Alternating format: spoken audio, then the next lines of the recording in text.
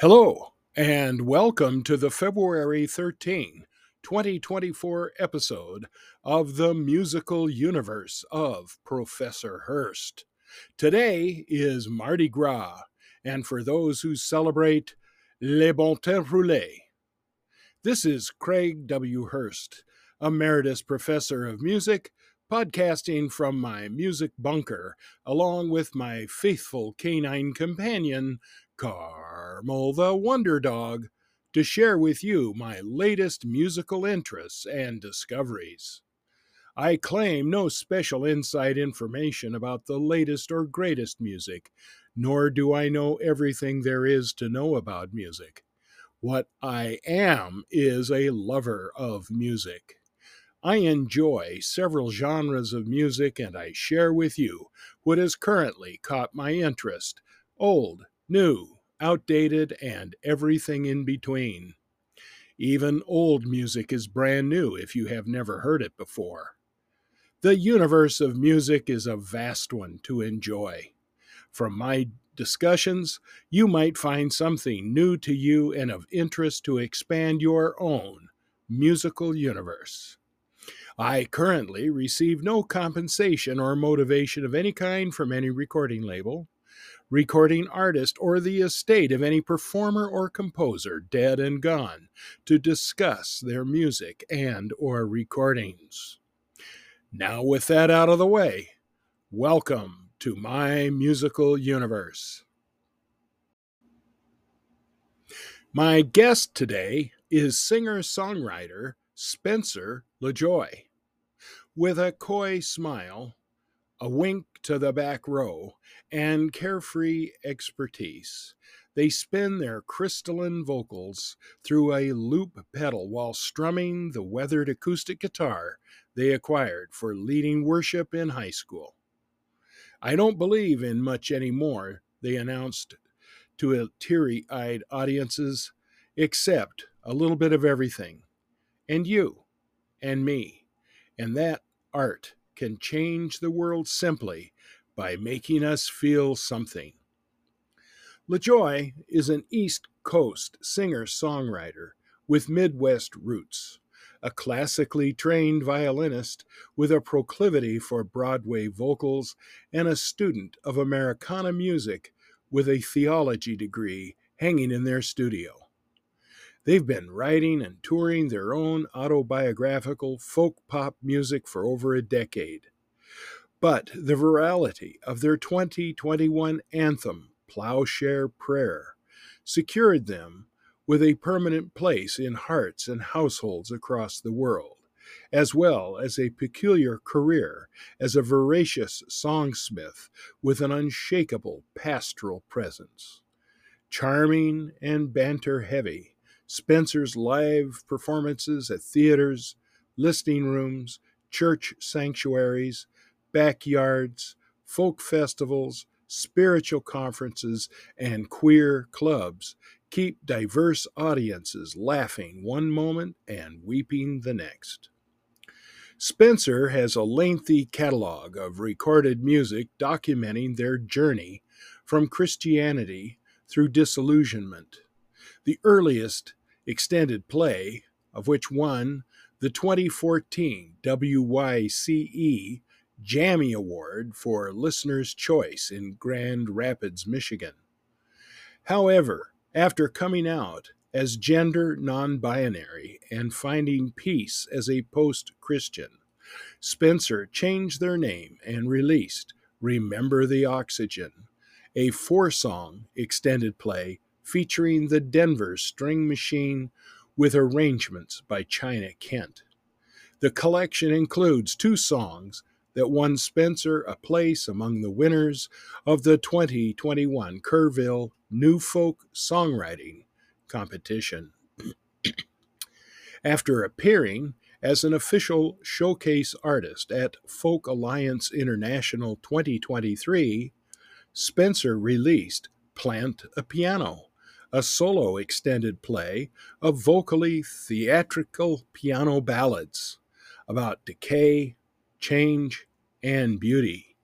As LaJoye's first effort following the highly anticipated and mammoth studio recording of Plowshare Prayer. This stark piano extended play was an invitation for eager listeners to get up close and personal with Spencer and the craft of one song by one voice. On February 16th, 2024, Spencer is set to release Shadow Puppets, their first full length album under their new name. Childhood memories, family patterns, shame, and desire form a cast of colorful characters in this 12-track indie folk tale of a formerly closeted queer kid from Southwest Michigan. The album was produced by Chris DuPont in Ypsilanti, Michigan, and is a clever, synth-guided and lyric-driven departure from some of LaJoye's more universally anthemic offerings.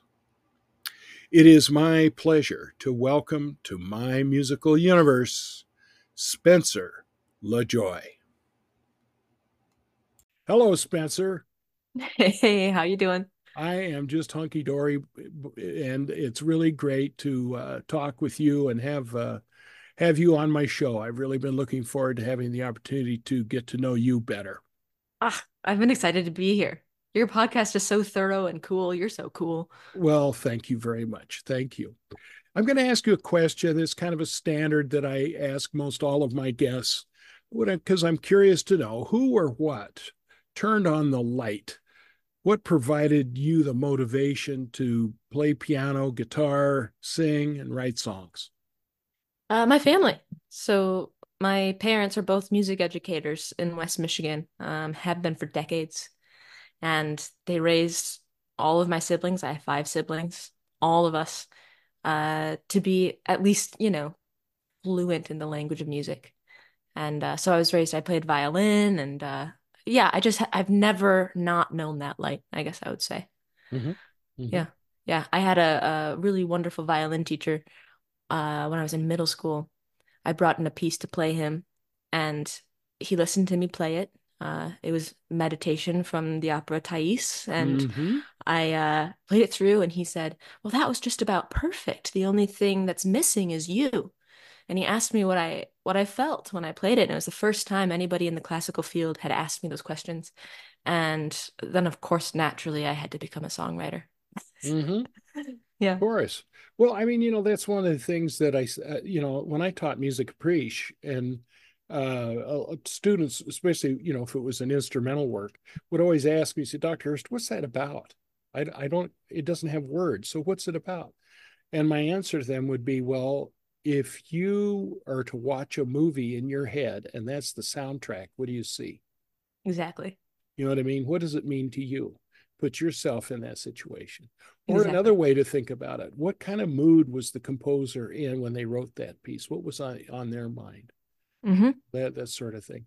But you growing up in a family of that size with both parents as music educators, and music was probably a pretty much a ubiquitous sort of activity in your home. That's, I guess it could be a lot like asking a fish about water, Yeah. uh, because it was always there. I mean, it was always a given. Right.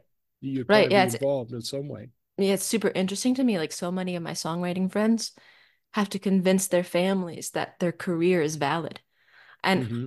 I think that I would have to do that if I were becoming like an engineer or a doctor. I'd have to tell my Mm-hmm. family I'm going into something actually practical, and they would just cock their heads and say, "You're what?" Yeah. Yeah. I never will forget my mother when I told her that I was switching my major from business to music when I was in college. Oh no. And her question, she just kind of looked at me and went, "What are you going to do with a music degree?" You know, Heal things. yeah. Heal Well, the world. I wasn't quite thinking that big, Oh, not sure. realizing it at that time. Yeah. But so I kind of gave a response of, well, of course, I'm going to teach. Yeah. And Yeah. that's what I did, because along the line I learned I love teaching too. So it was a great combination for me. Yeah. Well, thinking, kind of pushing forward to, the present day or recent past, either one, what typically motivates writing songs for you? What makes your muse spew? Yeah, it can it can vary. So sometimes the muse is super talkative. Sometimes she's really energetic. Sometimes she has a lot to say. I was just telling my wife yesterday, we were driving somewhere and I said, I think I need to write a song. I feel like something stuck. That's what it always feels like. I feel like something's stuck in me. I gotta get it out. But oftentimes I'll look at the last song I wrote and it'll have been 2 or 3 weeks ago. And I'll tell myself, Spence, you got to sit down and write a song. Mm-hmm. You just have to sit down and do it. So a lot of times the things that the things that make the muse show up are just me creating the environment for the muse to be happy. And I have to sit down, put my butt in the seat, open the journal, open the computer, pick up the guitar, um, and Mm-hmm. set the field for the muse to come. Mm-hmm. And sometimes she does, and sometimes she doesn't. Mm-hmm. Which is Mm-hmm. the difference between a great song and an okay song. Mm-hmm. Um, yeah, so it really varies. Um, I don't know if I have a whole lot of control of when she shows up or not. Yeah, it's always interesting, that ideas are like toothpaste in a tube, Yep. but we have to find something to give it the squeeze. Yeah, exactly. And I suppose those motivations that you don't have to squeeze too hard, those are probably your better songs than the ones that you really have to work at trying to create. I would say so. Yeah, I would say yeah. so. Yeah, yeah, That, the ones that they're just they seem to come to me from the environment, mhm. yeah. That Yeah. natural flow rather than something that's forced. I talked Right. to a composer in New York one time for the show, and he was one of these kind of very disciplined sort of. He wrote every day. Yeah. And he said that a lot of times to get his ideas flowing, he would purposely sit down and write the worst piece of music he could think how to write, just to get the juices flowing. And then he'd get into something better, and away he would go. But Yeah. There's yeah. something to that. I mean, I do try to write every day, write something, not a song necessarily, Mm-hmm. but even if it's a 10-minute object writing exercise or 3 pages of, you know, the Mm-hmm. grossest stream of consciousness nonsense thoughts off the top of my head, it's all productive. It's all Mm-hmm. weeding, right? It's all getting down to something. Mm-hmm. Uh, yeah, but that part of the craft is not so glamorous. Yeah, yeah. I mean, that's the thing that I think lay people sometimes don't understand is it's still work. Right. Right. Really. I mean, we all think a lot of people think music just is something that you love so much that you don't, you have so much fun up there. You look like you're having so much fun, right? Well, Mm, yes, I am, but there's also the part of the iceberg you're not seeing, which right. is all the work I've put in and to get that to where I can have fun. Right. And and it's in I taught a class for a while at the university called creative thinking and problem solving. Not even it wasn't even a music class at all. I volunteered to teach it because it just sounded really fascinating, and all the various techniques used by designers and other kind of creative people of how they get their juices flowing, I've Mm, always found kind of interesting. yeah. And that's why I like to have to ask that question. Okay, so when your muse does spew, what usually comes out first? Is it a lyric or a melody or a particular rhythm, set of chord changes? What is it? I usually start with either a title or some kind of lyric, some kind of idea, Mm-hmm. and I'll sort of free write around that until I have some words that are interesting, some kind of idea, some sort of content that's interesting. Um, but then it comes together. Mm-hmm. Oftentimes, if I try to write all the lyrics first, it's really hard to come up with something original in the Mm-hmm. melody, Mm-hmm. which is okay for a lot of folkies. I have a lot of folk songwriting friends who are very lyric centric and that works for them, but it's just not my thing. Mm-hmm. I need a really strong melody. I mean, I think that goes back to me being raised with the music I was raised with, this Mm-hmm. classical Mm-hmm. music, this music only medium, right? Like that's a very important way for me to emote. So I have to put the melody and the lyrics together. I have to have the instrument in my hands. Um, so it really is, it's just like a messy puzzle. I don't know that there's any uh I don't know that there's a process that makes a lot of sense to Hmm. explain. Okay. Well, Yeah. I'm not surprised. I mean, it's sort of Yeah. like, I think about over time and how different composers have described their creative impulse. I think Claude Debussy used to say, it's your creativity is like seeing a flash of lightning, and Mm. then the work comes from recreating what you just saw. Yeah. Oh, That's really where the aches and the pains come in. that's the most frustrating part. That's Yeah. so, oof. Yeah. Or like Igor Stravinsky used to say, it's not so much music that I love, it's the craft of composition. You know, Mm. the once you get the original ideas and then working them around and kind of getting that happening. So yeah, everybody's a little bit different.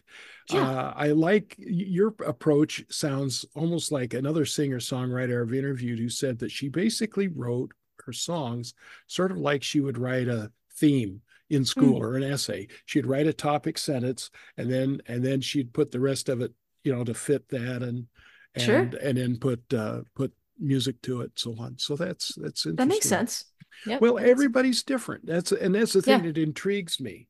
Not It doesn't surprise me because we're all different as human beings, but it it always intrigues me as to what each and every person's way of getting things going.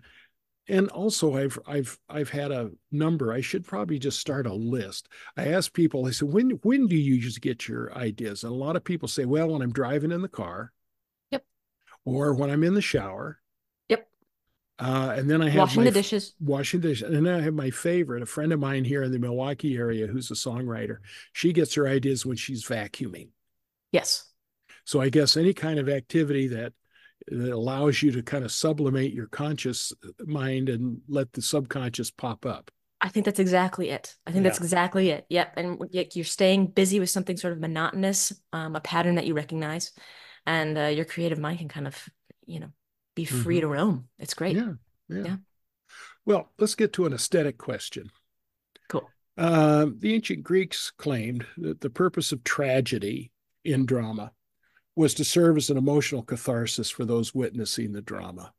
You could witness the pain on stage, and maybe even vicariously experience a similar amount of pain without actually experiencing the complete pain and breakdown of what was being portrayed.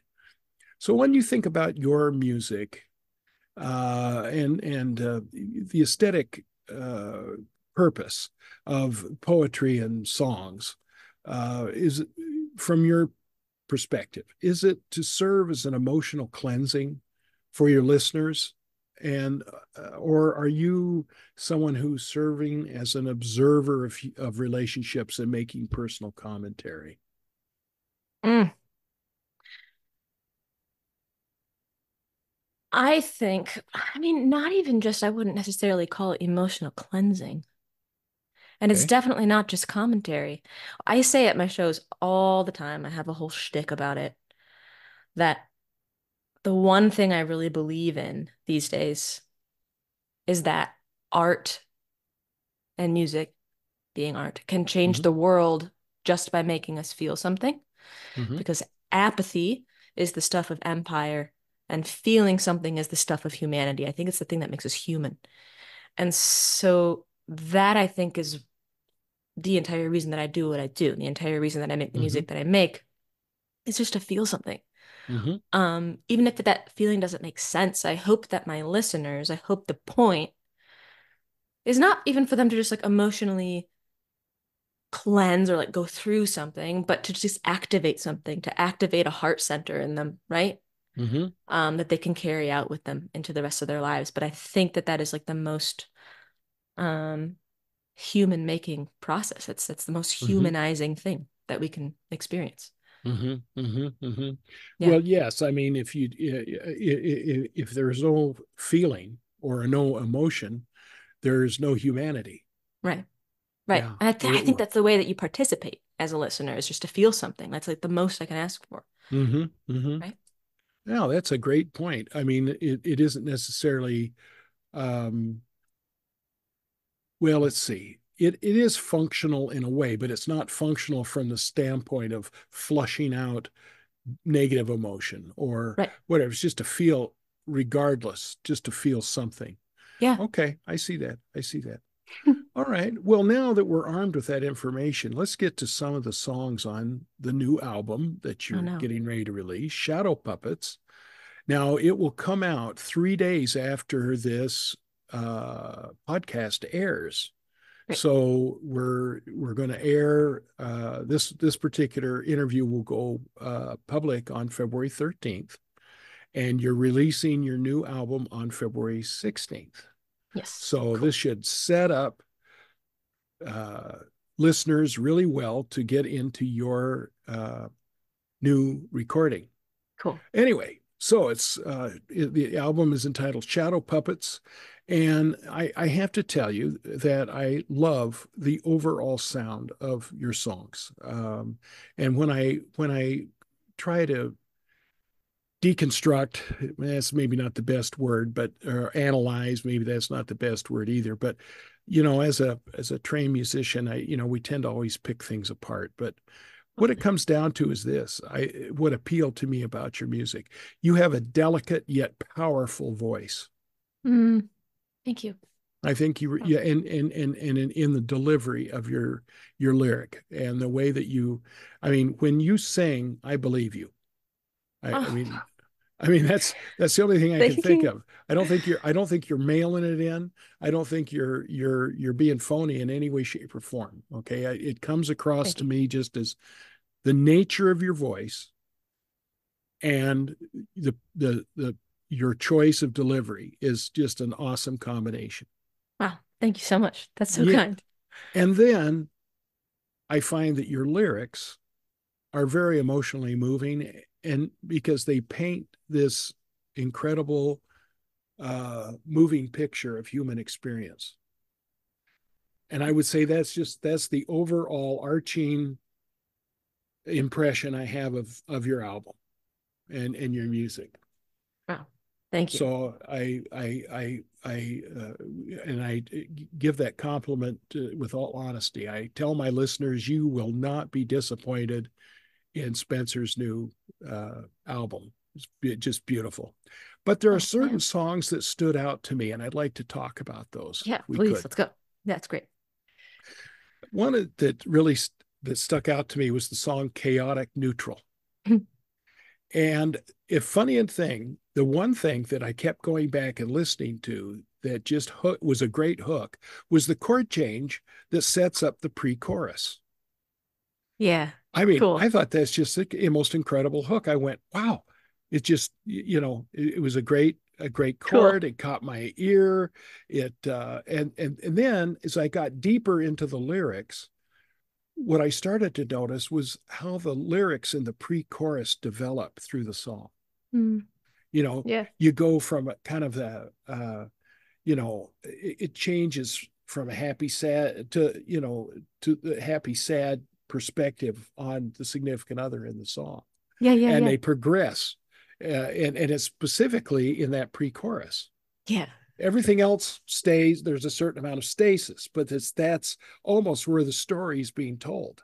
In the pre-chorus. Totally. Yeah. Oh, so I got it right.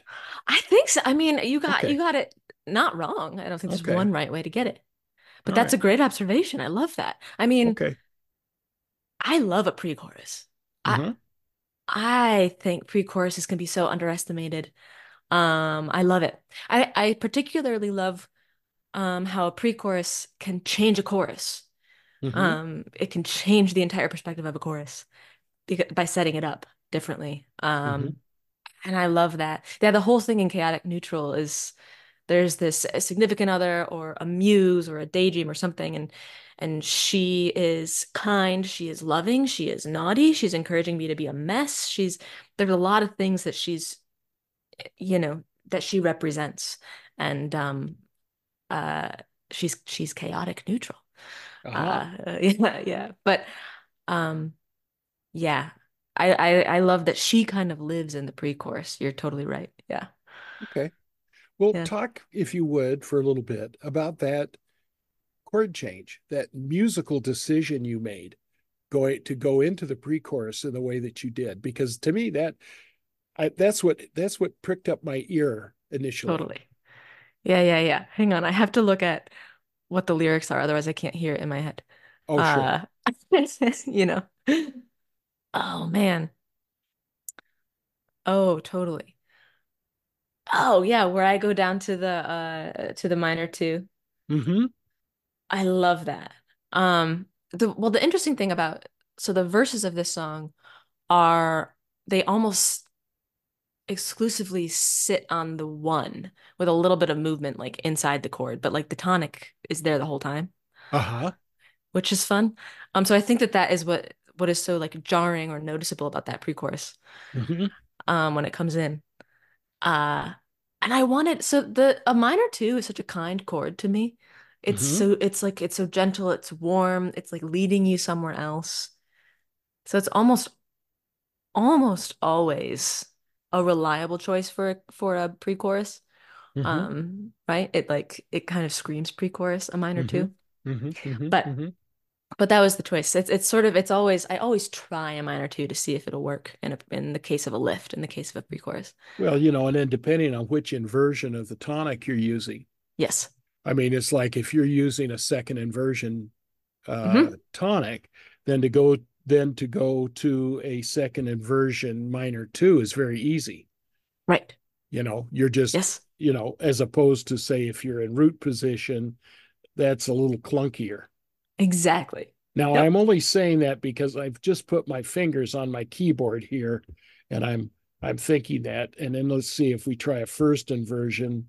Well, that's I don't know. Anyway, it's just, but you're right. It is smooth, Yeah. and it provides a really nice change. And then it also harmonically can then function as a predominant. So yeah, it's a nice chord to Yes. have. Yeah, Yes. yeah. Yeah. Sorry there, audience. That was some music theory talk, and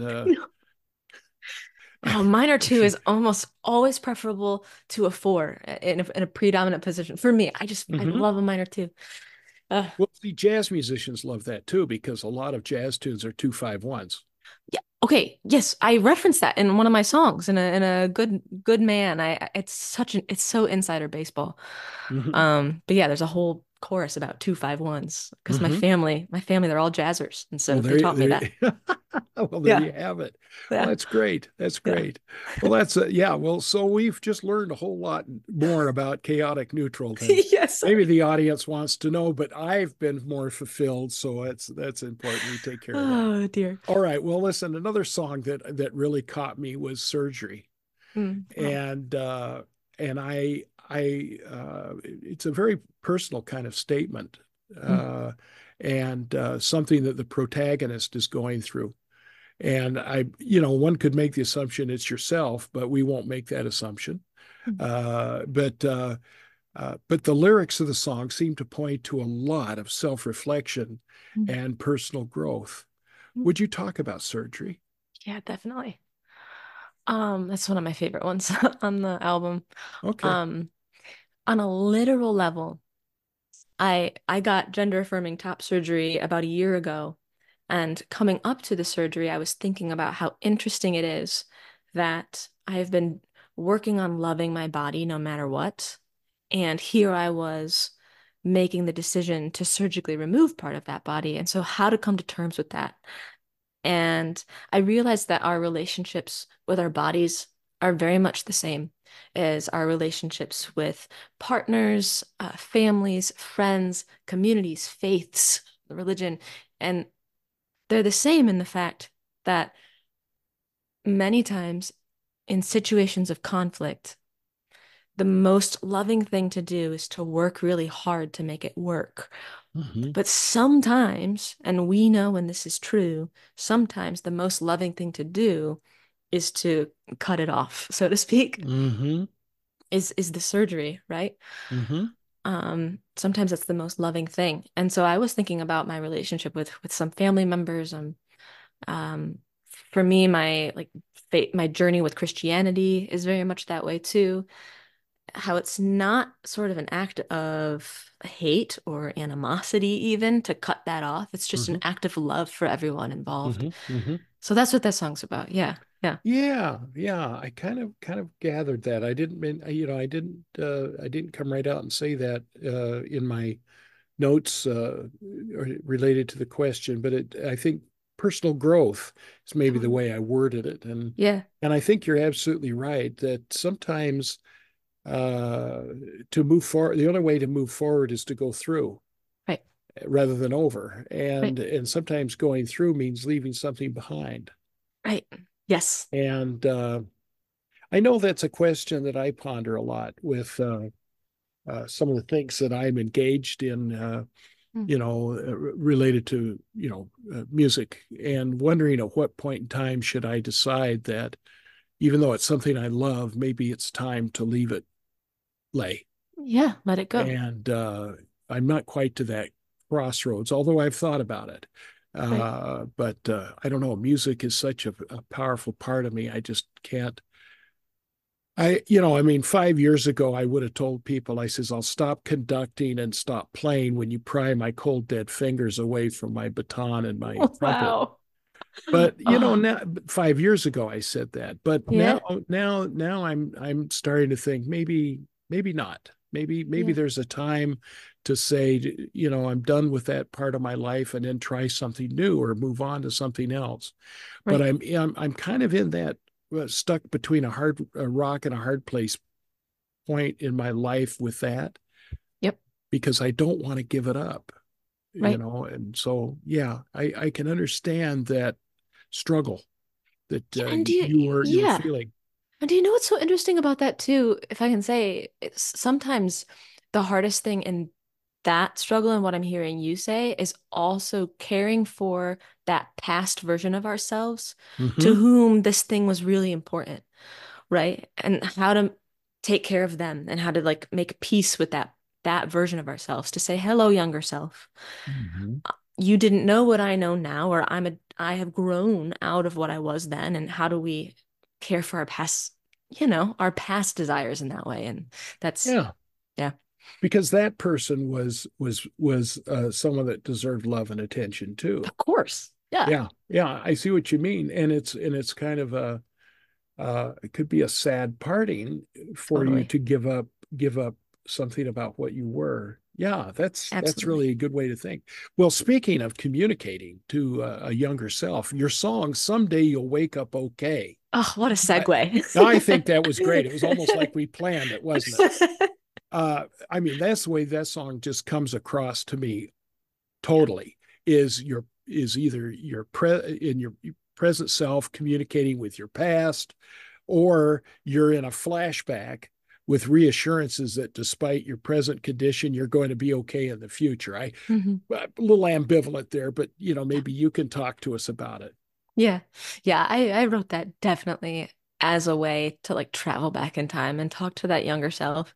There was there was a time in my younger adulthood when if you would have gone to that person, that young person, and said, "Hey kid, someday you'll wake up and you'll feel basically okay about Mm-hmm. yourself." Mm-hmm. That person would not have believed you. And Mm-hmm. these days, I wake up pretty much every day feeling basically okay with myself. And I just, so much of songwriting and art making for me is healing that younger self. But this song in particular is me just writing a letter to them and letting them know that even if you won't believe it, it's Mm-hmm. gonna happen someday. Mm-hmm. Someday you're gonna be all right. Um, I don't know why that feels important. I guess that's therapeutic. It's parts work, right? Yeah. That's yeah. Yeah. Well, I think that's also something you experience. I know, like, okay, so I'm semi-retired. Most of my friends who I went to graduate school are retired. Mhm. And I know that when we've communicated, via Facebook, Facebook's great for that, for catching up with people you haven't talked to in a lot of years. Yeah. And to say, you remember back when we were in grad school and all we could think about was what, hoping that we'd get a degree, our Yeah. degrees done, and getting getting into a position that we want to be with an institution and teaching and so forth. I said, and I've often thought, wouldn't it have been great if I could have written to that me 35 years ago saying, don't worry, it's all going to work out. You're gonna finish your degree and you're gonna get a teaching position and all that kind of stuff. Because man, we sure used to worry about it. That was for Oh, we sure. did. Sometimes I wish that like 5 to 10 years from now, me, like future me, would like come to me now and tell me how things are going. I would love that. Future me. Yes, Yeah. I would like future me to come see me too and just assure me that I'm still around, I tell you. Yeah. Well, anyway, okay. Well, that's someday you'll wake up. That's a great song with that kind of theme in mind, and so I really that really picked up my ears. But one that really struck me on a very personal note, really resonated with me personally, was the Joker. Mm, And the reason it resonated with me is, someone who's been, I've been overweight my whole life and through high school and college and even to the present day. I'm 68 years old. And anyway, one of my defense mechanisms has always been and continues to be a joker, a mm, punster, the funny guy in the room. yeah. And why? Well, I suppose as I analyze it, because I'd rather have people laughing with me than laughing at me. Yeah. So is that what's at the heart of your song, The Joker? Totally. Absolutely Wow. spot on. Yeah. I Okay. just yeah, spot on. I Okay. think it's such like a useful defense mechanism. This, the comedic defense, the Joker defense. Um, right. If you're making the jokes, if you're in control of the jokes, you're not the butt of the joke, or at least you can convince yourself of that. And yeah, that was like my upbringing. I have a huge, history with bullying and being this closeted queer kid in a rural town Mhm. and not being comfortable with myself. And kids have such a radar for that. They find the kids who are not comfortable with themselves. And but I learned pretty quickly that A, being good at something, being good at music, and B, having an overly acute sense of humor. Uh, those were the ways that I would stay afloat socially. Mhm. Mhm. And Mhm. I really used them. And I'm really grateful for that sense of humor today. At the same time, I'm learning, and I think the song speaks to this. I'm trying to learn how to be present in a room and not feel like I have to be ahead of everybody all the time, not feeling like I Mm. have to be 2 steps ahead of the joke. What would happen if I just enjoyed the moment? Like how Mhm. magical would that be? I think I feel that magic when I'm playing music, but Mhm. right. Does that make sense? Is that It makes a lot of sense yeah. because it's sort of like I sometimes ask myself, I wonder about what achievements I've made, and have I made them for myself, or have I made them because I felt like I had to impress other people? Yeah, totally. In other words, uh, getting advanced degrees, being well read, just being on top of everything, whether it's politics or religion or history or whatever, and that's part of that is my persona, but I also wonder if the question maybe the motivation behind it. Yeah. And sometimes I'd like to get that monkey off my back and just be one of the guys, sort of thing. Yeah. Oh, what does it feel like to be a normie? Yeah. I- Yeah. Well, Yeah. it's like when my wife tells me I'm crazy, I say, well, that's what makes me interesting. Mm, I don't want to be just average or normal, but in some ways, yes, I do. And we think we right. In all some ways do. you wonder what it'd be like. Yeah. Yeah, I wonder what it would be like. But anyway, the Joker I thought was an excellent rendition of that kind of feeling and Thanks. perspective and wondering why we might do those kinds of things. Thank you.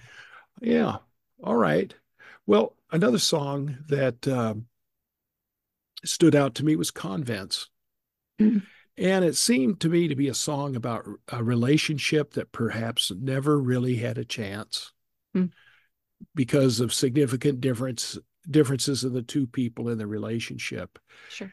This is coupled with looking back with a certain bittersweetness over a love that really never came to fruition. Yeah. Does that sound right? Yeah, Wow. totally. I I mean, guess I got into it. Yeah. yeah, you really got into it. I mean, so that song is a duet on the album. Yes. Um, my friend Spencer Mackey, his name is Spencer as well. He sings on it. Uh, he and I had this theory along with another friend of ours. Have this is quite obscure, but we had a theory that there is a closeted convent-bound kid to queer adult pipeline. And it's a joke, but the theme there, the trope is this religiously zealous uh, youth often is misplacing affection and commitment and adoration into something where it's allowed. You're right. Like I'm allowed to be zealous, almost romantically involved with this religious entity, right? Because I can't have desire or affection elsewhere where I would otherwise put it. So that's sort of the trope. And I wrote this love song around that idea, sort of. Mm-hmm. So Mm-hmm. it started as this forbidden queer love song where it's like we can't be together, but do you want to join a convent?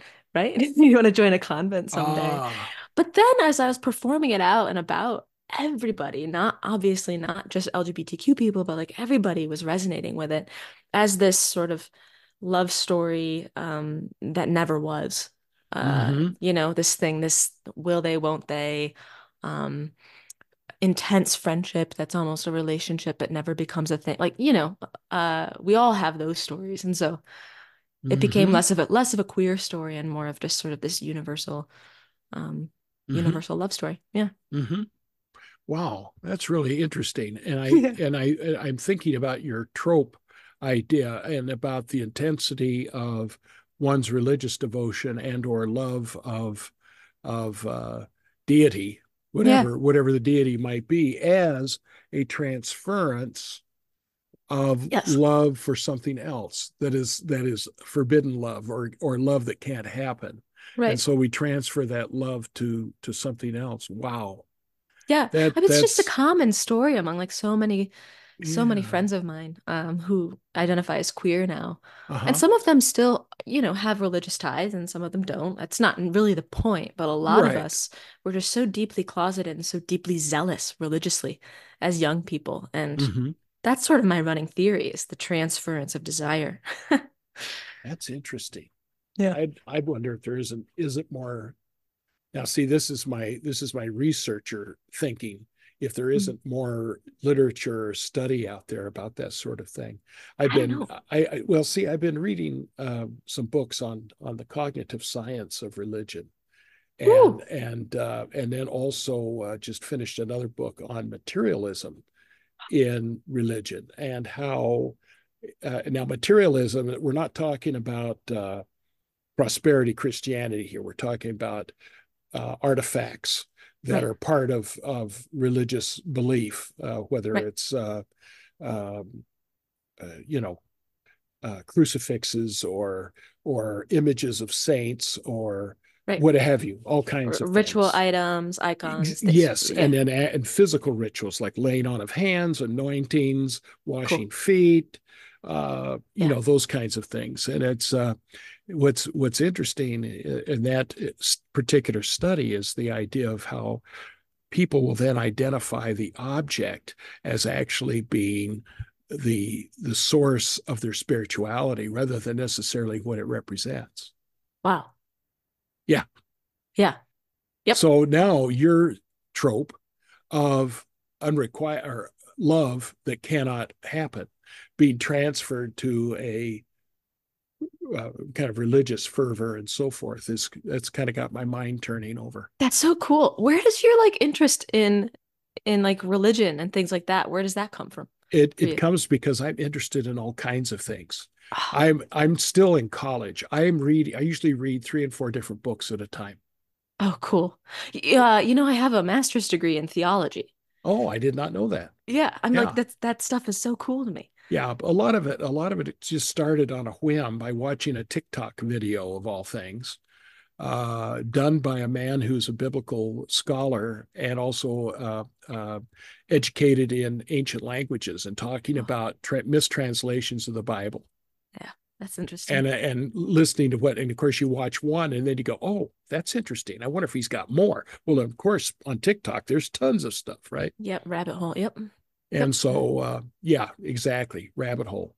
So, it's just you start listening and then reading books they recommend, and then that leads you to other books and to other books and to other books. But I also love to read about politics and Cool. culture In and psychology, it sounds like you're talking yes, sublimation and yeah, transference. Yeah. yep, yep, yep. Cool. One thing I don't read a whole lot about. No, that's not true. I do still read about music. Mm, well, But anyway, well, we've talked about a few of the songs on the new album, Spencer, but I know I haven't hit them all. Are there some other songs from the album that you would like to talk about that I have not asked you about? Oh man. I love all of them like they are my children. So Yeah. I would talk about them all day.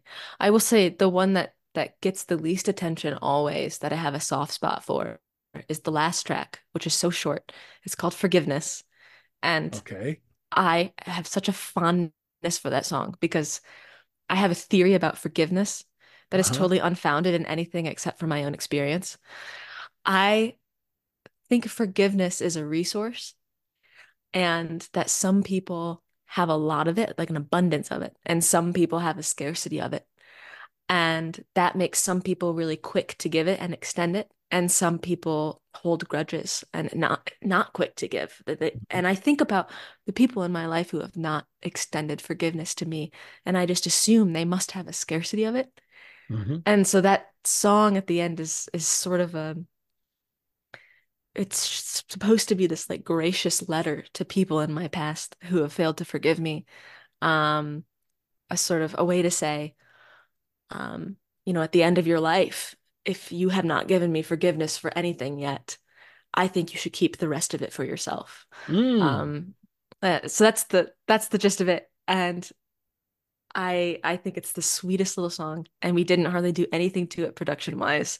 Hmm. Um, yeah, that one flies under the radar, but I always jump at the opportunity to talk about it. Well, that's wonderful. I mean, forgiveness is such a is something that's so easy to do, yet we're so reluctant to do it. I know. And we often maybe it's because we think that when we forgive someone it lets them off the hook, but the truth of the matter is when we forgive someone it lets us off the hook. That's right. That's right. We Yep. can get rid of all those negative feelings that we have about something or Yeah. someone. Yeah. Yep. Yeah. Well, that's excellent. I'm going to go back and listen to that with a new set of ears. Oh, thanks. All right. Well, Thanks. let's get down to some mechanics about you and your music. Who do you view as being models for your vocal style and quality? My vocal style and quality. Um, Joni Mitchell, obviously. Mm-hmm. Everybody says that, but it's true. Um, she sings autobiographically in the most beautiful way. No one can emulate it, but we're all trying. Um, Sarah Bareilles, Mm-hmm. uh, was I call her like my first songwriting teacher. When I first started songwriting, she's who I was listening to the most. Mm-hmm. And as such, I still feel like she can do no wrong. Mm-hmm. Brandy Carlisle has a vulnerability in her delivery. It's like different every time that she sings, and I try to do that as well. Um, I try to bring myself to my performance in a way that she does. I think those three are the big ones. Okay. There are probably Okay. more. Yeah, Yeah. I can't remember which one of your songs I was listening to just as you came on, but I know there was a passage in there where your voice broke Yeah. in a way that Joni Mitchell would do. And that's exactly what Oh, I thought. I says, oh, that's a Joni Mitchellism. oh, Yeah. Joni Mitchellism. High praise. High praise. Well, it was that same kind of, that same kind of thing that she does. It's like one of the songs of hers I love to teach was Big Yellow Taxi. Of course. And yeah, well, I mean, and there's that. It's incredible, of course, the way that she changes registers. So and it's humorous, of course. I mean, Of that's course. that's I think her point. But yeah, Hmm. she does that wonderful voice break. Well, that's great. And then I suppose probably if I were to ask you who are the songwriters you most admire and maybe emulate, you might give me the same answer. Yeah, I'd probably give you the Or same the answer. yeah, Yeah. I mean, there are some young songwriters on the scene these days that are super interesting to me. I'm not necessarily trying to emulate them, but I'm definitely learning from them. okay. And that's really cool. The Phoebe Bridgers, Lucy Dacus, Julian Baker crowd, the Phoebe, or I just said Phoebe Bridgers, Lizzie McAlpine, Noah Kahn, Mhm. Maggie Rogers. They're all really interesting to me, and I'm exploring how they write almost like journal entries. They're cool. They're cool. Okay. Yeah. Okay. All right. Well, it's great to know that there's a lot of good songwriters out there. I was talking to oh heck, who was it? Trying to remember. I was interviewing a singer songwriter down in Nashville. Talked about going to the Johnny Mercer workshops or institute or whatnot, and I thought, oh, I was totally unaware of this. And I said, well, isn't it great that we've got a foundation that's still working to help promote the art of songwriting? Because Hmm. there's a lot of voices out there that are waiting to be sung, a lot of songs to be sung, and Yeah. to help promote and bring that along is really great. Yeah. Well, let's shift gears for a little bit, and I want you to think back through your past here, up to and including today. Okay. I'm what here. have I'm been ready. Let's do it. what have been some of your most memorable musical experiences? Oh,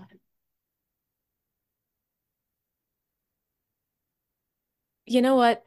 Recording in the studio. So I play violin, I think I mentioned. Yes. Recording in the studio, not for my project, but for some friends of mine, songwriters. They arranged string quartet parts, and I got to play in the quartet in the studio. And bridging chamber music is my most favorite thing. Hmm. There's something so intimate, so communicative about chamber music. So getting to use that muscle again for folk music, for a folk music record, that studio experience is one of my very favorites. Um, Playing the main stage at Kerrville Folk Festival a couple years ago Oh, okay. was was huge. I felt like the songwriting scene like believed in me for one of the first times ever. That was huge. Um, yeah, those are two that stand out in this moment. But yeah, I'll leave it there. I'll leave it there because I Oh, could that's I could fine. go on. Yeah. I'm sort of tangentially aware of the Kerrville Folk Festival. I used to live Yeah. in Texas, No way. and yeah, I did. I was there for 15 years. Wow. But the local public radio station, KERA, out of Dallas, used to broadcast live from Kerrville Folk Festival. It's so cool. So occasionally, I would listen, and when they'd have different performers. But so I know main stage is big stuff. So that's great. Yeah, they're cool. Yeah. Awesome, awesome. Well, now that you've got an album more or less in the can and ready to be released, are you writing any new songs and are you planning your next album? Always. Always. Always writing new songs.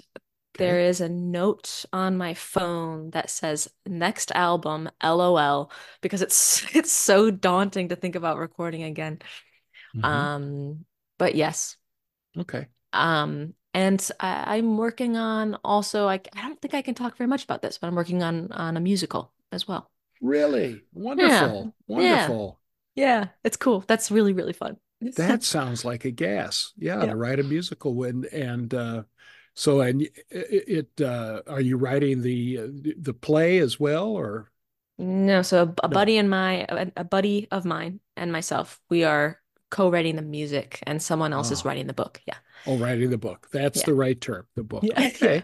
Well, that sounds like an exciting project for the future. Thank you. And you know, because you're writing constantly, you're developing new material, you eventually will record a new album, whether Yes. it's planned now or not, I'm sure. Yes. Uh, Yes. how are you for keeping a sketchbook of your ideas? Do you physically write them out, or are you a phone memo person? Both. Okay. Um, yeah. Whatever's on hand. I write my songs in a physical journal every Mhm. time. Mhm. As far as ideas go, ideas on the fly, since my phone is with me, that's where my, Okay. ideas note is. Yeah. Okay. And you find that that's a valuable resource. Just one of those days when you feel like you've got to have a song come out, and so let me check one of these ideas and see if it makes things click. Yep, exactly. Or if Okay. I'm like something feels stuck, right? Okay. What is it that feels stuck? Often if I go back into my notes app on my phone, I'll be like, "Oh, that's the one. That's what That's needs to it. come out." Yeah. That's what I'm stuck on. Okay, Hmm. I got you. Yeah. All right. Well, tell us about any live shows that you might have coming up and venues where you typically appear. Yes. Okay, so this is coming out on February 13th. So in 2 days, on February 15th, I'll be at Midtown Grand Rapids in Michigan, which Okay. is a listening room. That's my album release show.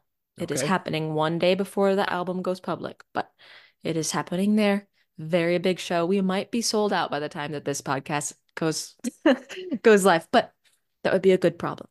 That would be a good Um, problem. yes, and then coming up, let's see. I'm going to be in St. Petersburg, Florida for a listening room festival. I'm going to be back here in the Midwest at 20 Front Street, at in Lake Orion, North Star Lounge in Ann Arbor, the Alluvion in Traverse City. So all around here in the Midwest, Okay. I'll be around So mostly in around Michigan. Yeah. for the next month or so, and then the Okay. summertime All right. I'll be all over the country, Wonderful. And so you've got a nationwide tour that you've got planned then. all over the place. Yeah, yeah, Wonderful. yeah. Wonderful. And I assume you'll keep us all updated on your website. Oh yeah, oh yeah. Okay. And I'll so just so you know, and just to remind my listeners, I do include in my show notes the address, a link to your website and Facebook Perfect. page and things like that. So, listeners, you can check out and keep track of where Spencer's appearing. Well, that's wonderful. Well, Spencer, I try to be as thorough as I can possibly be, but I know I'm not perfect. So I know I can maybe miss things. So is there anything else you would like to add or tell my audience that I have not asked you about? No. I Wow. I think I've said enough. I Okay. think so. Well, okay. Well, I think we've covered a lot of ground, and I think that's awesome. And Spencer, Thank you. I want to thank you or say thanks for taking time to talk with me today. And I want to wish you all the best with what I'm sure is going to be a continued successful musical future. Thank you so much. You are the best podcast host. This has been lovely. Well, you are very welcome, and thank you. Thanks. My discovery composer of the week is Giovanni Battista Viotti, born May 12th, 1755, in Fontaneto, Po, Italy. He died March 3rd, 1824, in London. He was the most influential violinist between Tartini and Paganini, and the last great representative of the Italian tradition stemming from Corelli. He is considered the founder of the modern French school of violin playing, and his compositions, among the finest examples of classical violin music, exerted a strong influence on 19th century violin style. The son of a blacksmith, Viotti learned to play the violin by the age of 8 or 9 years. In 1766, he was taken to Turin under the protection of Prince Alfonso dal Pozzo della Cisterna, in whose home he lived and was educated. He first studied with Signor Celoniet, but when Gaetano Pugnani returned from London late in 1769, Viotti became his pupil. He was the only teacher Viotti acknowledged in later life. Viotti entered the orchestra of the Teatro Regio in Turin in 1773. He joined the orchestra of the Royal Chapel on December 27, 1775. Late in 1779, he and Pugnani set out on a concert tour, first to Switzerland, then to Dresden, and to Berlin, where Viotti's first publication, the Concerto in A, now known as Number 3, was issued in 1781. Concerts in Warsaw preceded an extended visit to St. Petersburg and Moscow, and late in 1781 they returned to Berlin. From Berlin, Viotti proceeded to Paris. Viotti made his debut at the Concert Spirituel on March 7, 1782. His success was instantaneous, and it established him at once in the front rank of all violinists. For a year and a half, he played frequently, continuing to receive the highest praise of critics and public. After his performance on September 8th, 1783, he retired abruptly from public concerts, upon which he entered the service of Marie Antoinette at Versailles. In 1788, having secured the patronage of the Count of Provence, he established, in partnership, a new opera house called the Théâtre de Monsieur. He hired Cherubini as house composer. The orchestra he assembled was considered the best in Paris. He constructed a new theater and instituted a series of concerts during religious holidays in 1791 and 1792. By mid-1792, the Revolution had made Viotti's situation untenable, and in July he fled to London. He had completed the most successful and influential period of his life. Probably half of his published works, including 19 violin concertos, had appeared during the decade in Paris. In London, Viotti turned again to performance and made a thoroughly successful debut at Salomon's Hanover Square concert on February 7, 1793. In 1795, he became musical director of the new opera concerts, himself performing at least 5 times. He played at Haydn's benefit concerts in 1794 and 1795, and he was a frequent performer in the homes of the wealthy, including the Prince of Wales.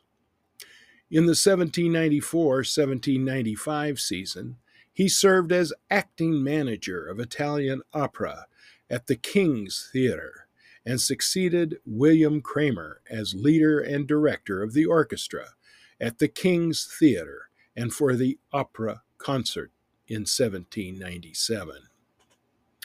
In February 1798, the British government, suspecting Viotti of Jacobin activity, ordered him to leave the country.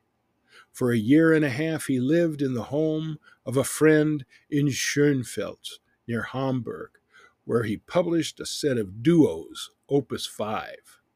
He left Germany in July 1799, and by 1801, and probably earlier, he had returned to London. He then retired almost entirely from music and devoted his energies to a wine business which he had entered before his exile. He continued, however, to compose and to play in private gatherings, including the weekly musical soirees in the Chinnery home. His works continued to be published in London and Paris, but he made no effort to reestablish his musical career.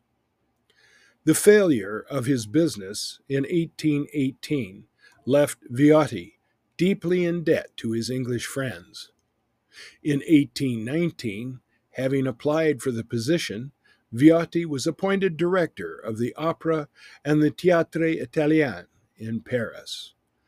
Viotti's tenure was considered only a mixed success. In November 1823, he returned to London for the last time with his closest companion and soulmate of 30 years, Margaret Chinnery. He died in the house in Portman Square that they had rented. The All Music Guide lists 56 recordings of Viotti's chamber music, 41 recordings of his concerti, 1 recording of his rondo for piano in A major, 1 recording of his Symphonie Concertante for 2 flutes and orchestra in A, and 2 recordings of works for voice and piano. In my show notes is a link to a YouTube performance of the first movement of Viotti's Concerto No. 22 in A minor for violin and piano, performed by Benjamin Bielman, violin, and Yequan Sun-woo, piano. That wraps episode number 176. My show notes, along with links to artist websites, recording label websites, YouTube videos of artist performances, are all posted on my Facebook page, The Musical Universe of Professor Hurst. Next week, I will be interviewing the husband and wife folk duo, The Kennedys. We have a great discussion about their new album and their experiences in music, including touring as part of Nancy Griffith's band. Other upcoming interviews include Nashville-based genre-crossing singer-songwriter Nina DeVitri, New York City-based drummer, composer, and educator Jake Richter, and Australian-based jazz saxophonist Anton DeLeka. So don't touch that dial and stay tuned. If you have questions, comments, or a suggestion of an artist, composer, or musical style for me to consider, you may email me at hurstc@uwm.edu. So until next time, this is Professor Craig W. Hurst and Carmel the Wonder Dog, signing off from the musical universe of Professor Hurst. Have a great day.